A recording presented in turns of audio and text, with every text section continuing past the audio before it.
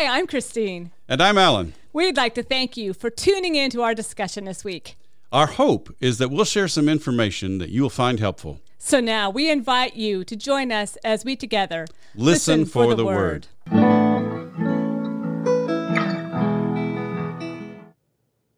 Welcome to our podcast today. Today we're going to be looking at Matthew 23, 1 through 12, and I think it's a really troubling passage for us. So, Alan, why don't you take it away?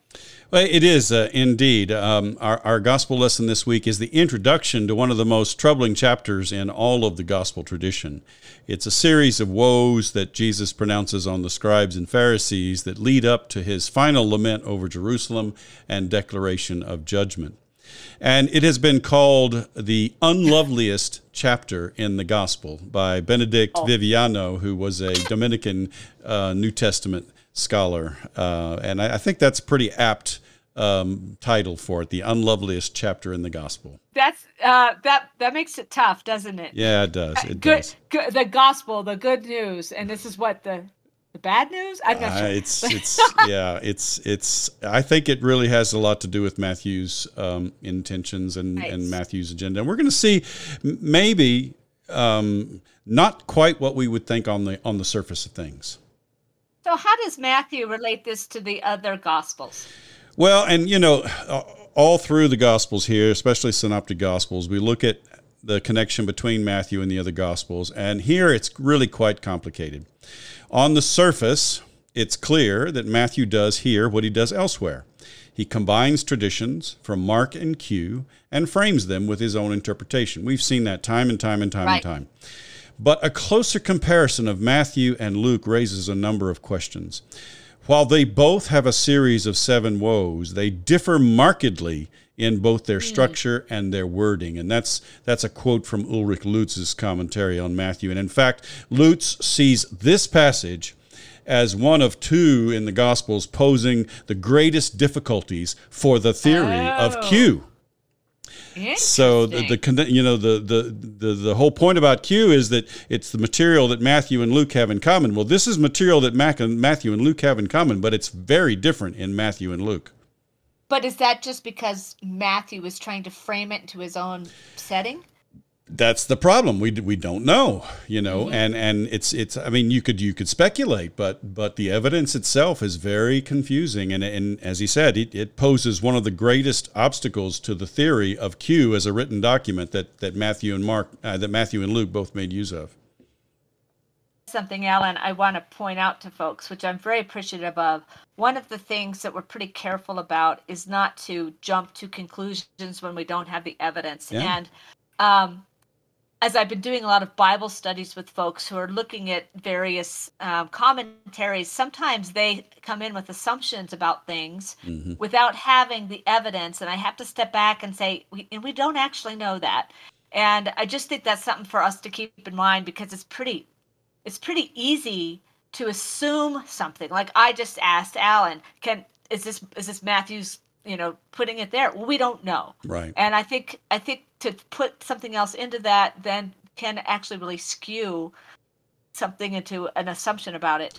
Well, and of course, our reformers do that all the time. Of course they do. And just to follow up a little bit on the aside, it depends on the level of commentary. Ulrich Lutz is a technical commentary. It's very academic, very scholarly. It's one of the best commentaries on Matthew.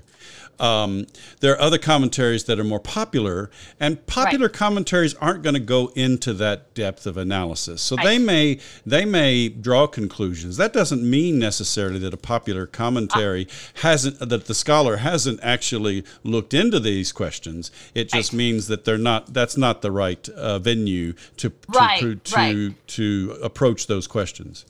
It would be like talking about this kind of stuff in a sermon, Well, and we do that in a sermon to some extent, but when we're really trying to get at a real in-depth study, I think we have to peel it back a little bit sometimes and ask those questions of, do we know this? Is this true? And So anyway, anyway, very interesting here. So moving on then, let's talk a little about Matthew's structure then. Yeah, and one other consideration we have to think about with chapter 23 is the function of this chapter and the overall structure of Matthew's gospel. As we've discussed, Matthew's gospel has a unique structure, alternating narrative and discourse sections. The question is whether this chapter is meant to be read as narrative or discourse.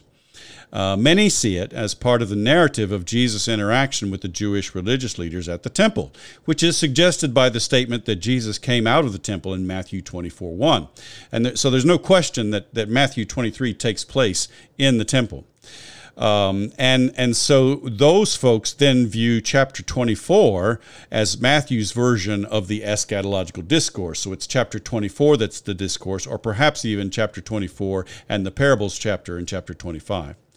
Gene Boring, however, in his New Interpreter's Bible commentary, suggests that chapter 23 is part of what he calls a longer judgment discourse that includes not only the woes pronounced here, but also the eschatological discourse proper in chapter 24 and the chapter of parables about judgment in chapter 25. And he bases that primarily on thematic connections between the three chapters.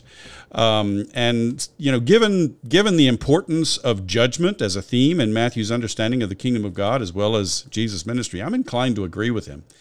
I like that. Yeah. I like that a lot. Yeah. Yeah. So, obviously, this is highly polemical language. Let's talk about that. Yeah, and we should address that feature of this chapter and the issue of to whom it was directed. Now, first, throughout the chapter, the phrase, quote, the scribes and the Pharisees, is used as a reference to the Jewish religious leaders. And it gives the impression that the scribes and the Pharisees were more closely linked than they may actually have been. There were apparently some scribes who were also Pharisees, but most Pharisees weren't scribes, and not all scribes were Pharisees. And there's no evidence that they were Interesting. Almost joined at the hip, like this seems to almost imply. Second, the polemical accusations against them in this chapter are at best generalizations, and at worst conventional stereotypes. Yeah.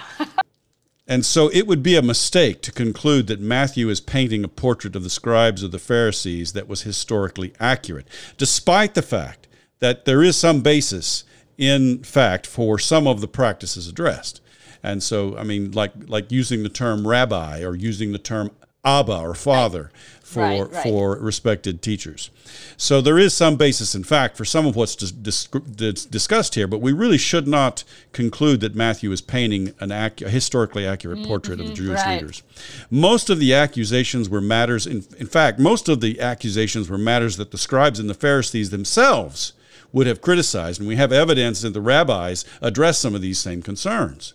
So, that I think that's a pretty important observation, that to realize that this wasn't something that they were oblivious to. More likely, Matthew was probably not really thinking primarily about the scribes and the Pharisees of Jesus' day, but he's thinking about the emerging rabbinic movement in Judaism after the destruction of the temple in 70 CE. Absolutely. That was the group that was in charge of the synagogues that were basically the rivals to Matthew's community. And you could see, that's something we haven't talked about. Those who had lived in that time would have been confused, anxious about this new movement. I mean, there's a lot going on there that would cause anxiety. Well, so I could see that being coming in. I mean, even in the Roman world, one of the questions was, what do they do with this Jewish Christian sect? Because is it a sect of Judaism or is it something unique? And, what is it? And even obviously Judaism itself forced to change because of the destruction of the temple. So right. So all kinds of a lot of things going on. So moving on, that what do you think about the accusations against? Well, I think we should note that the kinds of accusations brought against the quote-unquote scribes and the Pharisees, or really probably more realistically, Matthew's rabbinic Jewish opponents, truly represent conventional and stereotypical polemics used against opponents. For example, Josephus rails against the zealots whom he blamed for the Roman war against the Jewish people. And the Dead Sea Scrolls don't hesitate to use similar accusations to the ones we find in this chapter against the seekers after smooth things. There's this group that is identified as the seekers after smooth things. The Dead Sea Scrolls, they separate from the Jewish establishment in Jerusalem because they consider it to be corrupt. And the seekers after smooth things, most historians identify them as the Pharisees, ironically. I've heard that the Essenes were considered part of that group. Is that the Essenes, they have traditionally been identified with the Qumran community, yes. But basically, in the Dead Sea Scrolls, we have very similar accusations to the ones that we find here in Matthew chapter 23 against the Pharisees, and they're called the seekers after smooth things. And actually, most of the accusations in this chapter have parallels in polemics found in Philo, Josephus, the Psalms of Solomon, and other apocryphal documents of the intertestamental era, the Dead Sea Scrolls, and even the Talmud has some similar polemics. So I think what we should realize, in a modern day, one of the problems is people say, well, this is Matthew's anti-Semitism. No, this is intra-Jewish polemic. It's not anti-Semitism, because if Matthew was a Jewish Christian, it's sort of an oxymoron to say that he was anti-Semitic. Right. Yes. And thank you. And that word anti-Semitism, we might want to deal with that later today, but that has a lot of overtones too. Well, there's a difference. Here. There's a difference between the original setting of this text and the way it has been used in the history of the world. Yeah. Yes. So how does Matthew then begin the discourse? So Matthew begins the discourse by shifting the audience from the Pharisees in chapter 22 to the crowds and his disciples. And the implication is that Jesus is still in the temple, and there's no reason to think that the Jewish religious leaders who were silenced by Jesus in the previous episodes were no longer present. I think they were probably still listening in to what he had to say. Yeah, I think so. Yeah. So moving on then, how does it begin? So the first section of our lesson is a unit in Matthew 23, 2 through 7, and it addresses specific criticisms against the Jewish religious leaders, or again, in Matthew's context, likely the rabbis in the synagogues. In Matthew 23, 2 through 7 reads, "The scribes and the Pharisees sit on Moses' seat, therefore do what they teach you and follow it, but do not do as they do, for they do not practice what they teach." That's Matthew 23, 2 through 3. So because the leaders sat on Moses' seat, which perhaps was an actual seat in the synagogues of Matthew's day, we have archaeological evidence of a seat in later synagogues.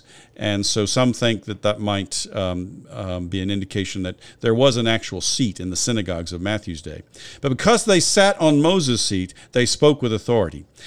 However, it is really hard to reconcile Matthew having Jesus actually tell the crowds, let alone his disciples, to do and keep whatever they teach, especially in light of his criticisms of their teachings elsewhere in Matthew. And Matthew has some of the most extensive criticisms of the teachings of the Jewish religious leaders of all the Gospels. So, it seemed, on first glance, it seems strange to hear Matthew have Jesus say, do and keep whatever they teach. It would seem clear that the point of the statement was really the last part of the statement. Do not do as they do, for they do not practice what they teach. So the first clause, do whatever they teach you and follow it, simply sets up the main point. And it may have had the force of a concession.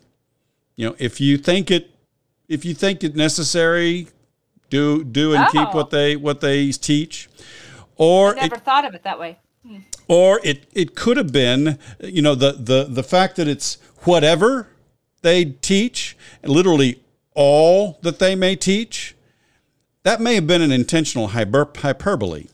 So, in other words, it wasn't literally meant to say every single thing, right? Right. And we should note that hyperbole is a characteristic of the polemics of this chapter. Yes. Oh, that's very interesting. Okay, so there's another criticism. How does that follow. So the second criticism really follows a similar line. Not only do the religious leaders not practice what they teach, but they also tie up heavy burdens hard to bear and lay them on the shoulders of others, but they themselves are unwilling to lift a finger to move them. That's verse 4. Now, the heavy burdens here is likely a reference to the traditions of the elders, or what some may know as halakha, which were rabbinic rulings on concrete ways to fulfill or break the commands of the Torah. And many of these traditions would have presupposed that one had the ability to devote one's entire life to keeping the Torah. But most of the people of the land, or the common people, whom the religious leaders generally despised, would not have been able to do that. So we can see where Matthew was coming from here in this criticism about their traditions, their halakha being heavy burdens. And I think Matthew's audience would remember that in contrast to the heavy burdens the Jewish religious leaders laid on others, Jesus said that his burden is light and his yoke is easy in Matthew 11:30. The problem here, however, is not only the burdensome nature of the rabbinic traditions, but more importantly, that they were not willing to keep their own traditions. So this is really another version of the charge that they did not practice what they taught. So finally, there's one additional criticism. Yeah, he says they do all their deeds to be seen by others, for they make their phylacteries broad and their fringes long. They love to have the place of honor at banquets and the best seats in the synagogues, and to be greeted with respect in the marketplaces, and to have people call them rabbi. And that's verses 5 through 7. Now, we should note that only Matthew 23:6 has a parallel in Mark and Luke. In Mark 12:38 and 39 and Luke 20:46, those are parallel. They're truly parallels. But this is the only place where we have any connection between Matthew's introductory section and the rest of the gospel tradition in terms of a clear parallel, which again points to the idea that this introduction is from the pen of Matthew. Matthew is composing here. So, in other words, the criticism here is that whatever piety they practiced was for the sake of the recognition they received for it. Mm-hmm. Now, phylacteries were also known as tefillin, or they were capsules that were strapped onto the head or the left arm and contained important scripture passages. The fringes of the tassels that were to be worn as a reminder, they were to be worn as a reminder of the commandments, according to Numbers chapter 15 and Deuteronomy 22. And, of course, the places of honor, the best seats in the synagogue, greetings in the marketplace, and the titled rabbi were all ways in which they received recognition for their status. And Matthew's audience, I think, will also remember what Jesus said about practicing their piety in private in Matthew 6 verses 1 through 18, where he talks about giving alms and prayer and fasting. Right. By contrast, then, the criticism here is that they do all their deeds just to be seen by others. Just to be seen, right? Which is a theme that we see in the scriptures, right? Mm-hmm. So especially in Matthew, yeah. Especially in Matthew. So the next section, how does that work? Well, it's also another unit, Matthew 28 verses 8 through 12, and here Matthew has Jesus address the disciples. And again, most of this, there are a couple of sayings that I think we can pretty confidently attribute to Jesus, but most of this content is unique to Matthew. Now, this gives us, and I think also this section gives us an important clue about the purpose and function of Matthew 23, and perhaps even the entire judgment discourse in Matthew's setting. Mm-hmm. In contrast to the things that the scribes and the Pharisees, or that is, the rabbinic teachers of the synagogues, opposed to Matthew's community, in contrast to the things that they love, quote unquote, that's what Matthew says, Matthew has Jesus instruct his disciples to regard one another with humility, equality, and solidarity as brothers and sisters. And we should note that's the translation of Matthew 23:8 in the new RSV updated edition. The original new RSV has students, because the Greek word is brothers, and they were trying to make it gender neutral. And again, I think they botched it there. Interesting. Would it have included women, or was it truly regarding just men? No, it would have included women. Of course it would. Exactly. Of course it would. Exactly. Yeah. So I mean, there were men and women in the community. That's what I thought. and we know from elsewhere in the New Testament, there are men and women leaders in the community. So, but you don't like brothers and sisters? No, I do. I do. I didn't like. Sorry. Yeah, I didn't like students in the original NRSV because it doesn't have the same. It doesn't have the same connotation as brothers and sisters. The idea is a familial connection. I agree. Yeah. Okay. Yeah. Sorry about that. I misunderstood. No worries. Okay. That's okay. So, there's instruction. Yeah, and right? this whole section really from Matthew 25, I guess Matthew 25:8. This is 8 through 10. This is all of a piece. But you are not to be called rabbi, for you have one teacher, and you are all brothers and sisters. And call no one your father on earth, for you have one Father, the one in heaven. Nor are you to be called instructors, for you have one instructor, the Messiah. That's Matthew 23, 8 through 10. Now, again, while it's true that Jesus did not refer to himself as rabbi, nor did he seek that title, by the time of Matthew's gospel, it was a commonly used title of a teacher, basically. And rabbi could be just the same as teacher. Interestingly, the title Abba, or Father, was beginning to be used as an honorific for respected rabbis. And of course, later on, it will be used for respected leaders in the church. You know, we talk about the church fathers, the Abbas, right? Right. And so this was something that actually was going on very likely at the time of Matthew's gospel. Now, the rationale here is theological and Christological. In Matthew's gospel, God is their one and only Father, and Jesus is clearly the one teacher of the community of disciples. And I believe it's Lutz who raises the question of whether Matthew's community would have heard echoes of the Shema here. Oh. One Father, right? You have one Father. You have one teacher, the Messiah. You have one instructor. And, we see in the New Testament that the emphasis on one God can be expanded to include one Lord Jesus without really feeling like there was any a diminishing of the basic monotheistic premise of the Shema. Yeah.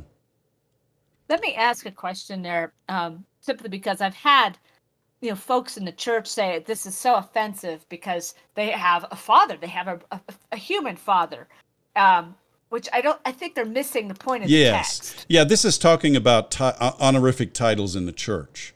So, this is talking about recognition and titles. And basically Matthew is urging his community to resist the desire for titles and recognition that is so common to humanity, especially in religious circles, right? Right. I'm Reverend Doctor, thank you very much. Yeah, right? Well, exactly, right? Yeah, exactly. Yeah. So how does Matthew summarize this? Well, he summarizes it in verse 11 and 12. The greatest among you will be your servant. All who exalt themselves will be humbled, and all who humble themselves will be exalted. Now here Matthew draws on a variant of a saying found in Matthew 20:26, again, very likely from Jesus, to reiterate that brothers and sisters in the community of the disciples are to relate to each other with humility as servants. They are equal in the community, and there's no room for prestige, structures of authority, or titles of honor. And so he concludes in verse 12 with what some would consider a roving saying of Jesus that was well known to the church. And a roving saying means, it's fairly clearly established as a saying of Jesus in the oral tradition, but it had a hard time finding a consistent placement in the written gospel tradition. And that's true. That's true of Matthew 23:12. Oh, makes sense. Yeah. So, do you have any final thoughts about this? Well, I think so. I mentioned earlier that perhaps this address to the disciples might give us a clue as to the function of Matthew 23 and perhaps even the whole judgment discourse. This focus on equality, humility, and solidarity as opposed to self-seeking or desire for recognition or prestige on the part of the leaders of the community suggests that already in Matthew's community, some of the dynamics that are attributed to the quote-unquote scribes and Pharisees were emerging in Christian leadership at the time of Matthew's gospel. When we remember that the polemic of this chapter is conventional and stereotypical, and the fact that the rabbis themselves would have criticized many of the same behaviors, right? The point of Right. this passage then is not really to criticize the Jewish religious leaders, either of Jesus' day or Matthew's day. And it's really, for us, it's not really for us to take and use it against other religious leaders, right? But really, Right. the intent seems to be on Matthew's part to warn the leaders of his community against falling into the traps that inevitably come with leadership in any religious community. And so, Davies and Allison suggest that rather than using it to criticize others in religious leadership, whether it's people of other religions, or whether it's between the Catholic and Protestant divide, or whether it's people of other Protestant denominations, this text is extended. This text is intended to stimulate self-examination on the part of Christian leaders. Is their way they word it, and I think that's really spot on. Yes, this may have reflected the tension between Jesus and the Jewish religious leaders in his day, and we see that as a theme, and we're going to see that in Matthew's gospel. Right. That tension leads up to Jesus' death on the cross, right? But we have to remember that Matthew was writing this gospel for a community and had purposes. Had things he wanted to communicate to that community also, and it seems like maybe that was the point of this was to warn the Christian leaders of his community against falling into these pitfalls. Yeah, I see that. Yeah. And I think that makes it a much healthier text when we look at it that way than its ugliness, which right on the surface of things, right? The way it has been used in the history of the world. Yeah. Right. Well, I'm going to come back later here and talk about Jews during the Reformation. A little bit of a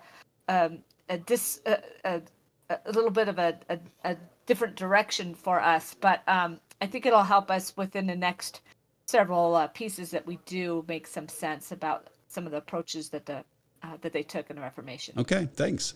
Thanks.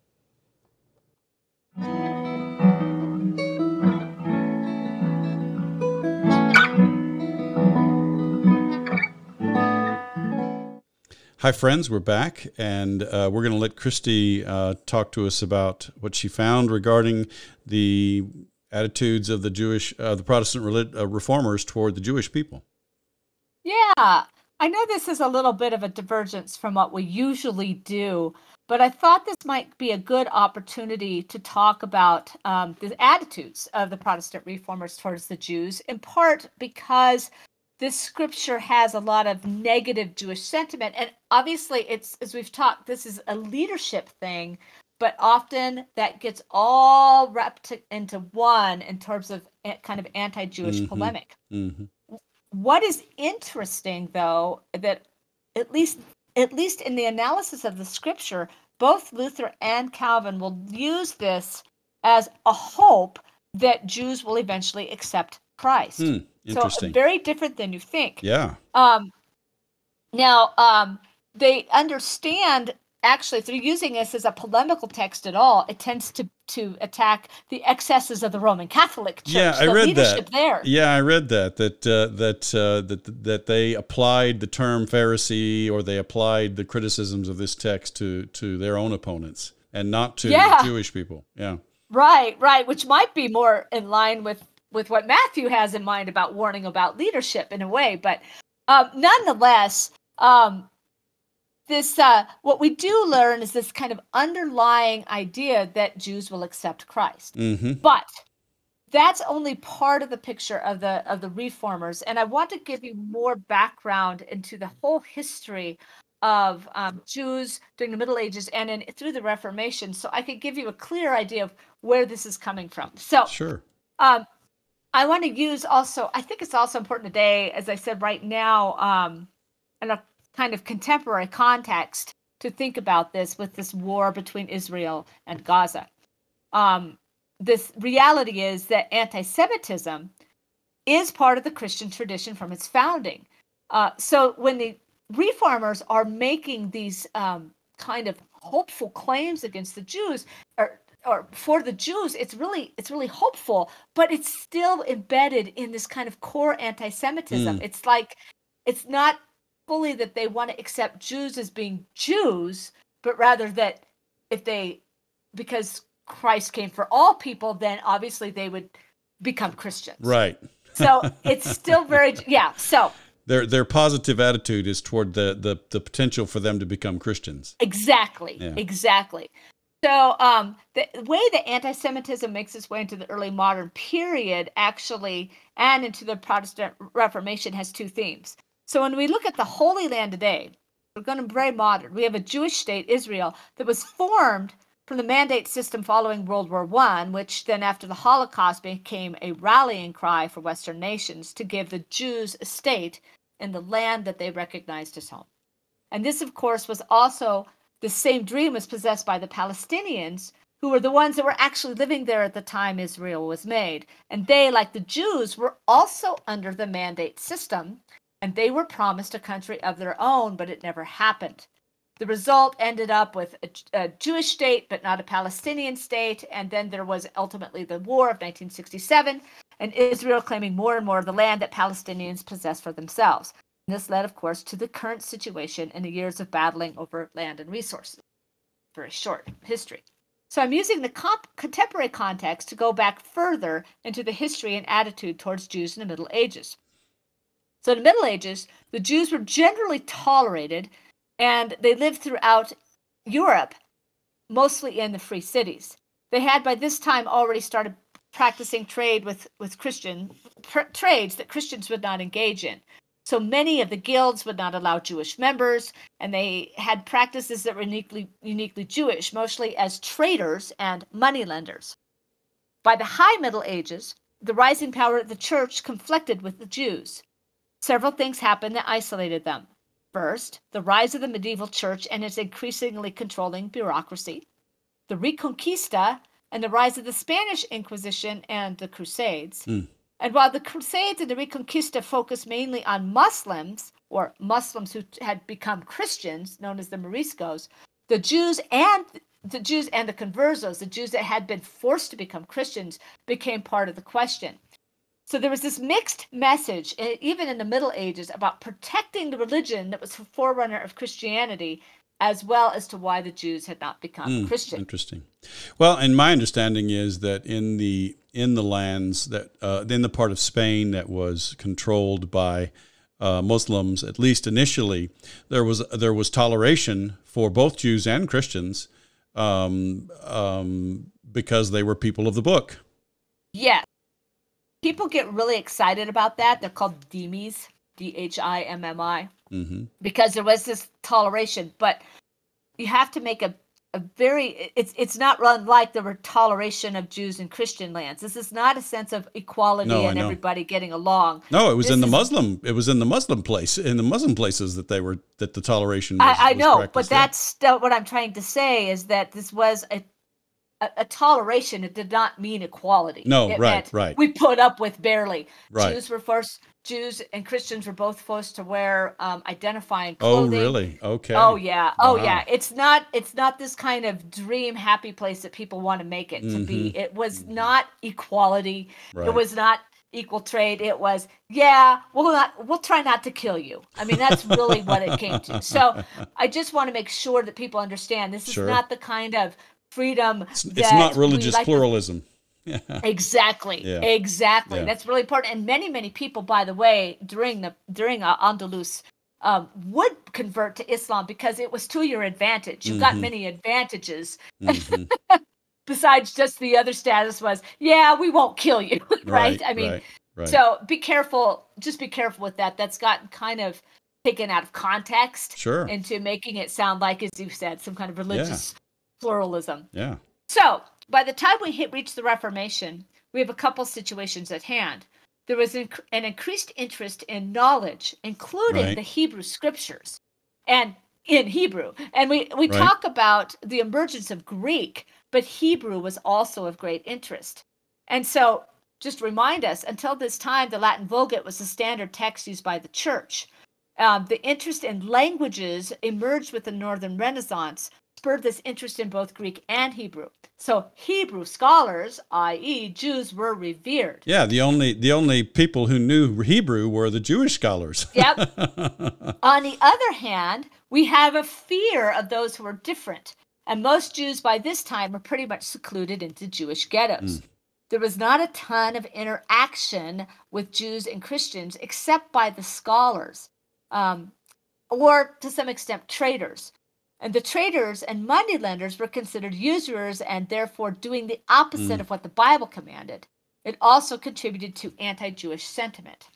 So this led to an understanding that this, quote, one guy is okay, Right. the scholar, but all those Jews who live in the ghetto, they are questionable. Right. And they were accused, and they were then furthermore became caught up in all of this Christian polemic and fear, and they were accused of torturing the host, in other words, the body of Christ, the host, and this idea that they could torture Christ. Even that. in the Middle Ages. Oh yeah. So I think we tend to do this today with different ethnic groups. This is not. Sure. This is part of kind of our human makeup, unfortunately. I think it's interesting though that they extend, the whole the Jewish people as the ones who were tormentors of Christ into their time, as if somehow by their interactions with the church they were tormenting the body of Christ still. Right.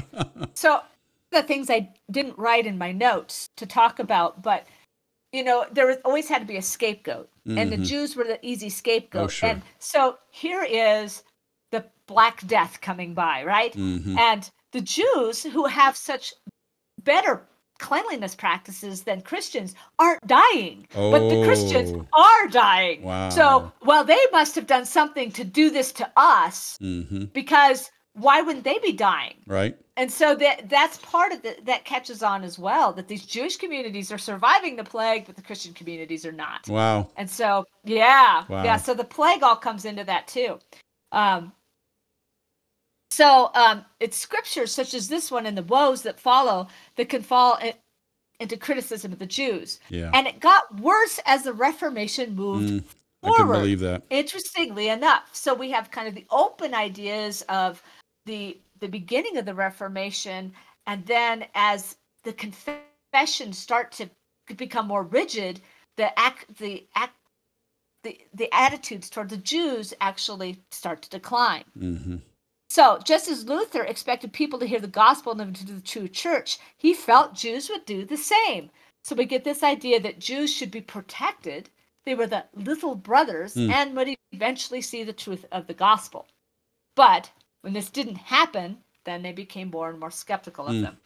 Why can't they see the truth? And I think of the is it the Scots Confession is the one that has all the we detest and we all these people that are heretics and yep. Different and all of that. Yeah. And so Calvin himself had something similar to Luther, although he never became as anti-Jewish as Luther. But he says, look, the Jews are prone to idolatry and they failed to live righteously. However, he had a heart for them, as he claimed they rejected Christ out of ignorance, not malice. And I'm quoting that from Bruce Gordon's Calvin. So as we have read in the Institutes, the ability to see the final fruition of Christ could only be dimly seen in the practices of the Old Testament law. So he's taken a salvation history approach to it, that by definition, the law was not able to provide the complete truth. Exactly.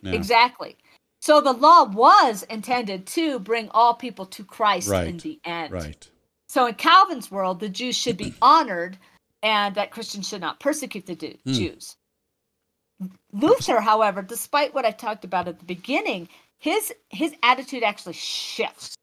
And it totally makes sense with Luther. Remember, I've taught you before that Luther really visualized as soon as everyone has scripture in hand and can read it for themselves, they're going to accept the truth. Well, that didn't happen for the Christians, and it doesn't happen for the Jews either.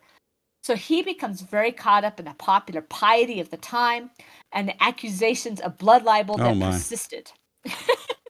Luther changed these views as he went.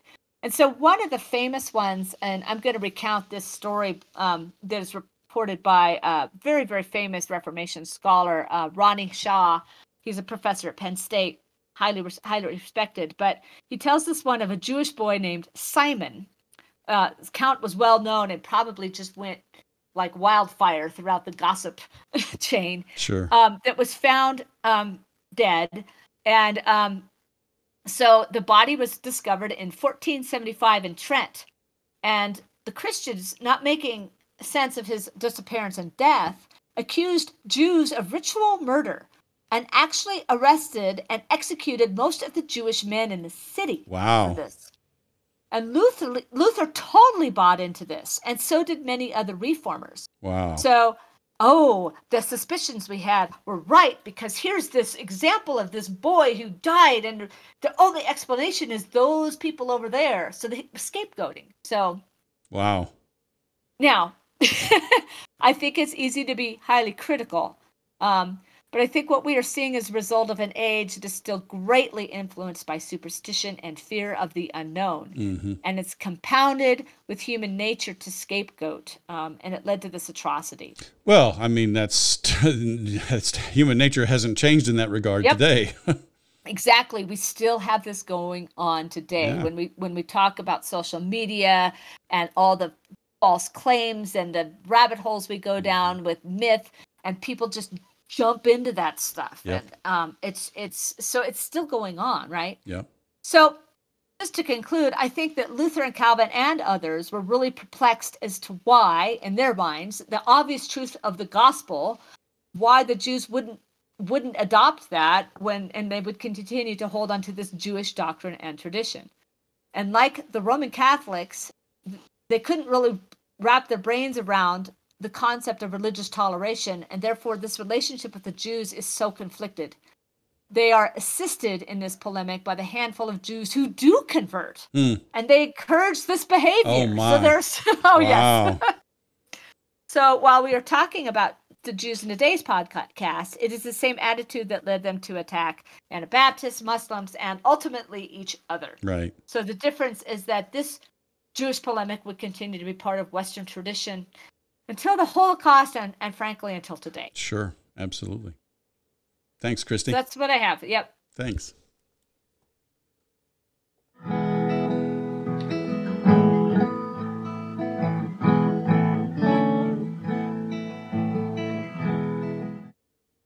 Everyone, we're back.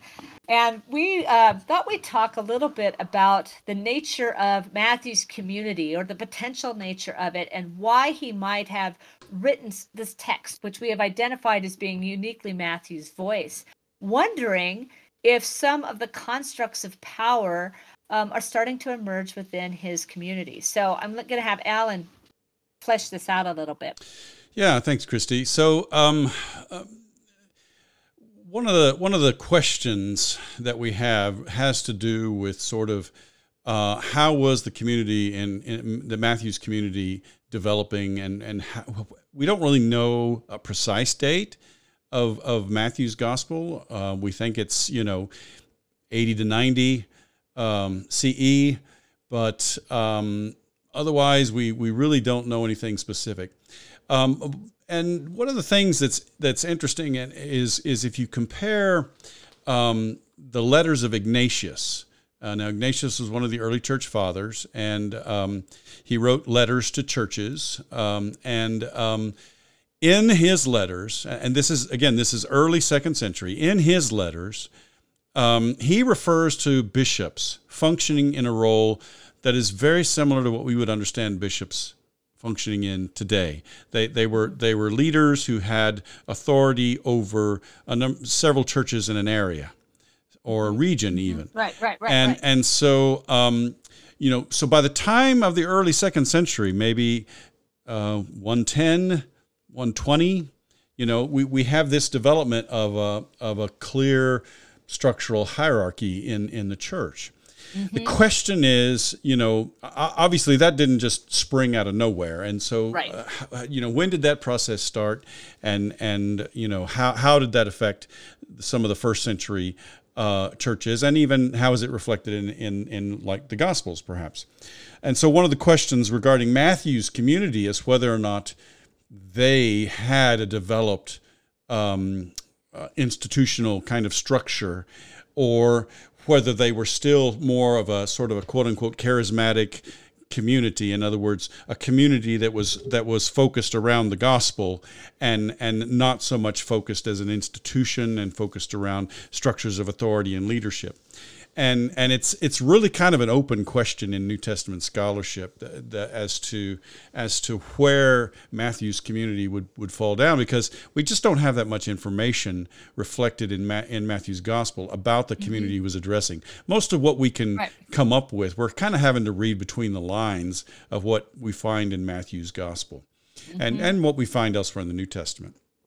So this is the question, what were there leaders who were identified leaders who had authoritative roles or had positions of respect in the church of Matthew, in Matthew's community, and if so, what did that look like? And that kind of plays into then that angle that I was bringing in my segment about the possibility that maybe one of the reasons why Matthew goes at such length, because Matthew 23, this whole set of woes and everything, this is mostly Matthew's composition.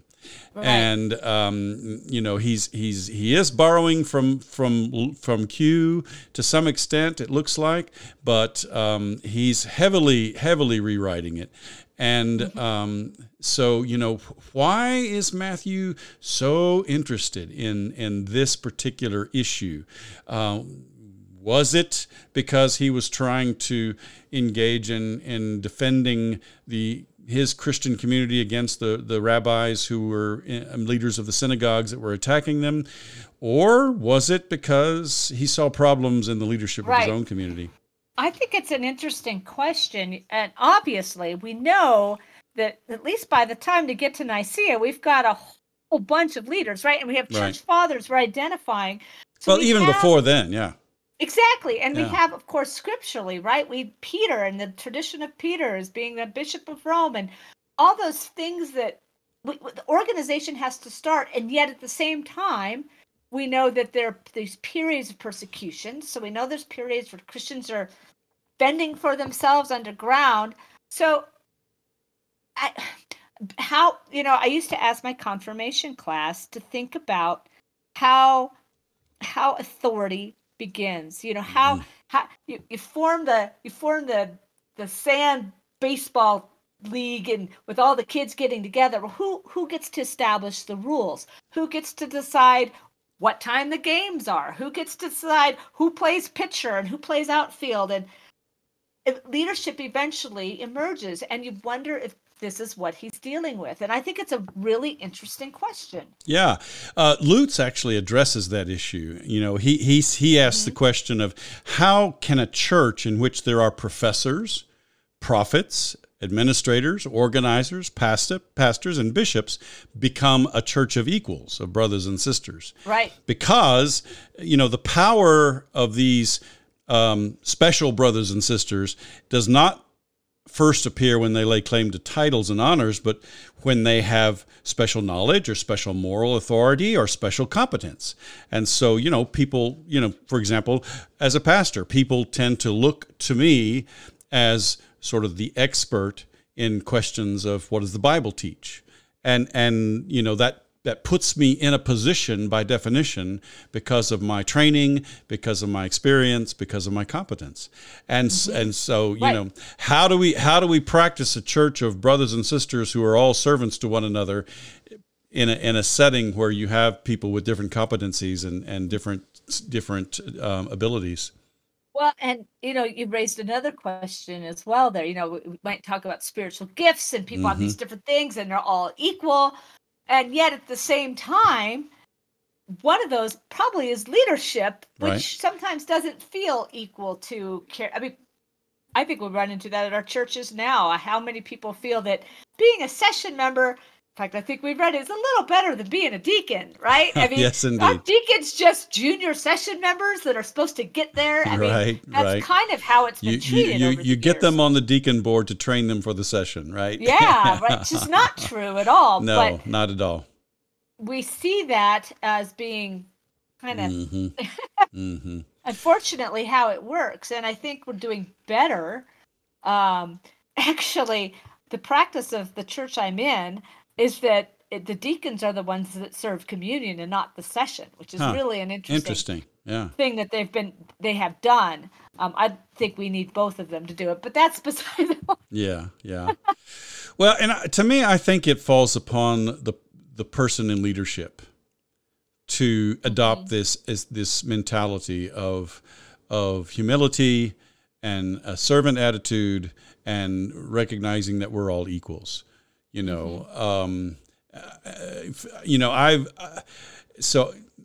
Obviously I have a PhD in biblical studies, and I've taught and been a pastor for many years. And so that alone gives me competence and experience and expertise, that people respect and look up to. But for my part, I insist that it's just one man's voice. This is just one man's voice. This is just one man's opinion. And, we make decisions together, and, we serve together, and we're all on the same level. And, I don't know. For me, I guess that's the way I've always approached it is, that I try to be very intentional about adopting that mentality and about, ensuring that at least the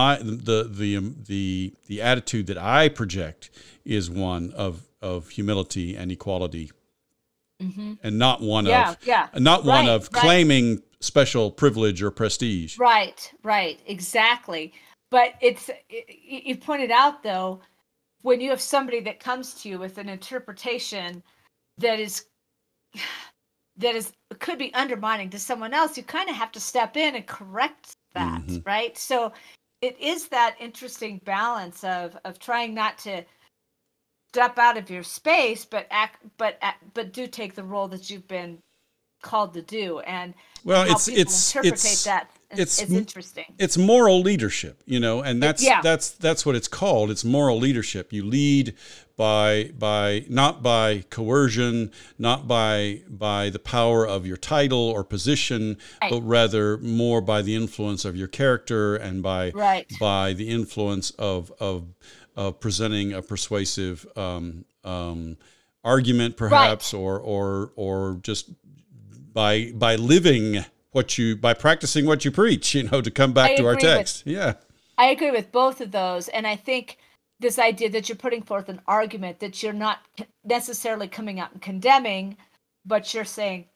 I'm laying it out here. Yeah, this is why I see it this way. Scriptural. Yeah. I like that, how you frame that. I think that's really important. And I think the danger is, and I think we've seen it happen, is as people start to get feathers in their cap and they start to elevate themselves. It goes to their head.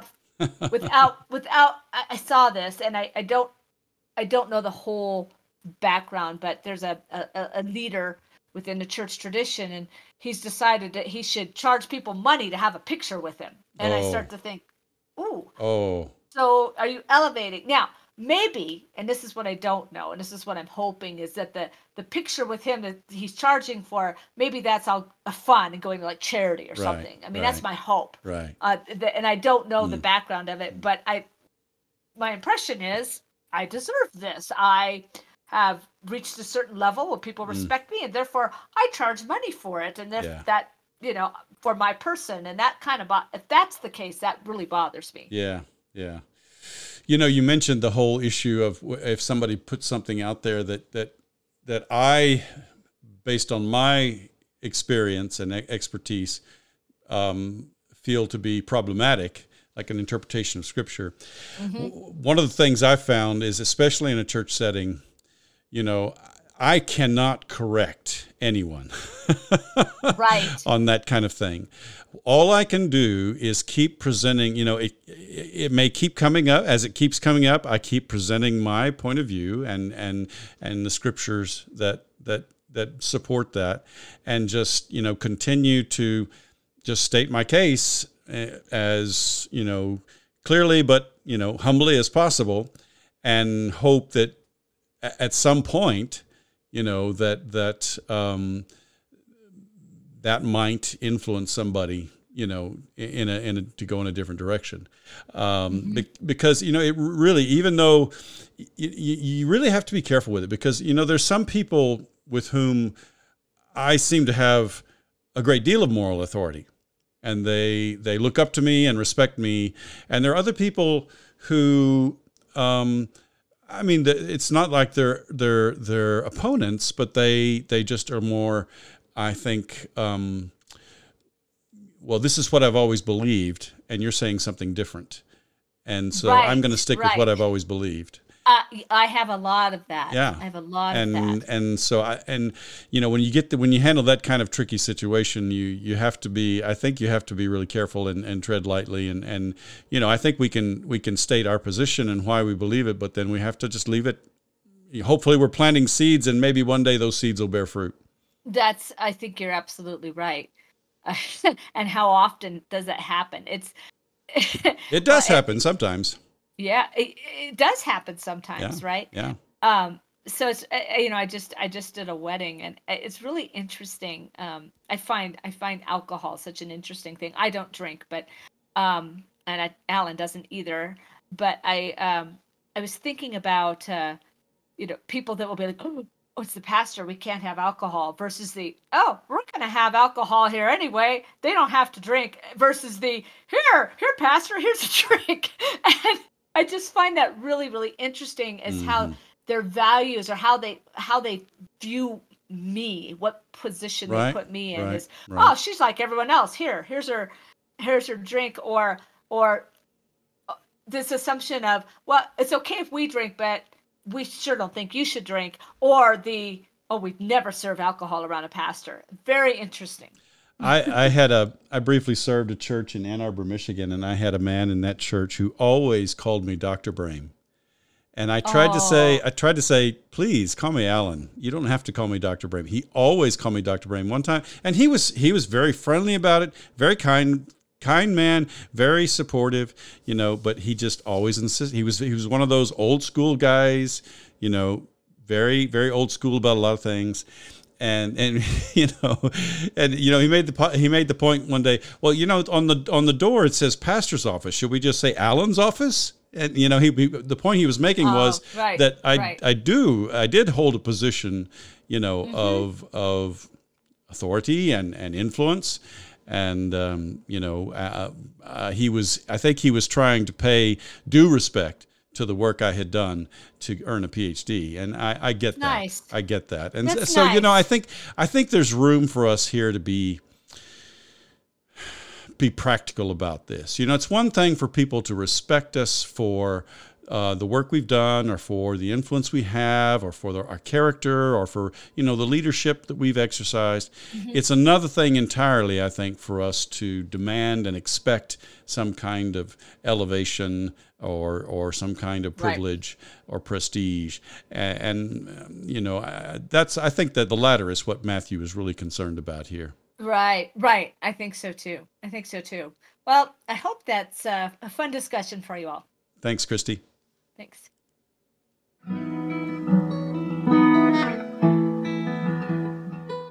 That's our podcast for today. If you heard something that was helpful to you, please subscribe to our podcast and tell your friends about us. It's our hope and prayer that our time together might bear fruit in your ministry as you build up the body of Christ. We hope you'll tune in next week. And in the meantime, let's keep serving each other as we together listen for the word.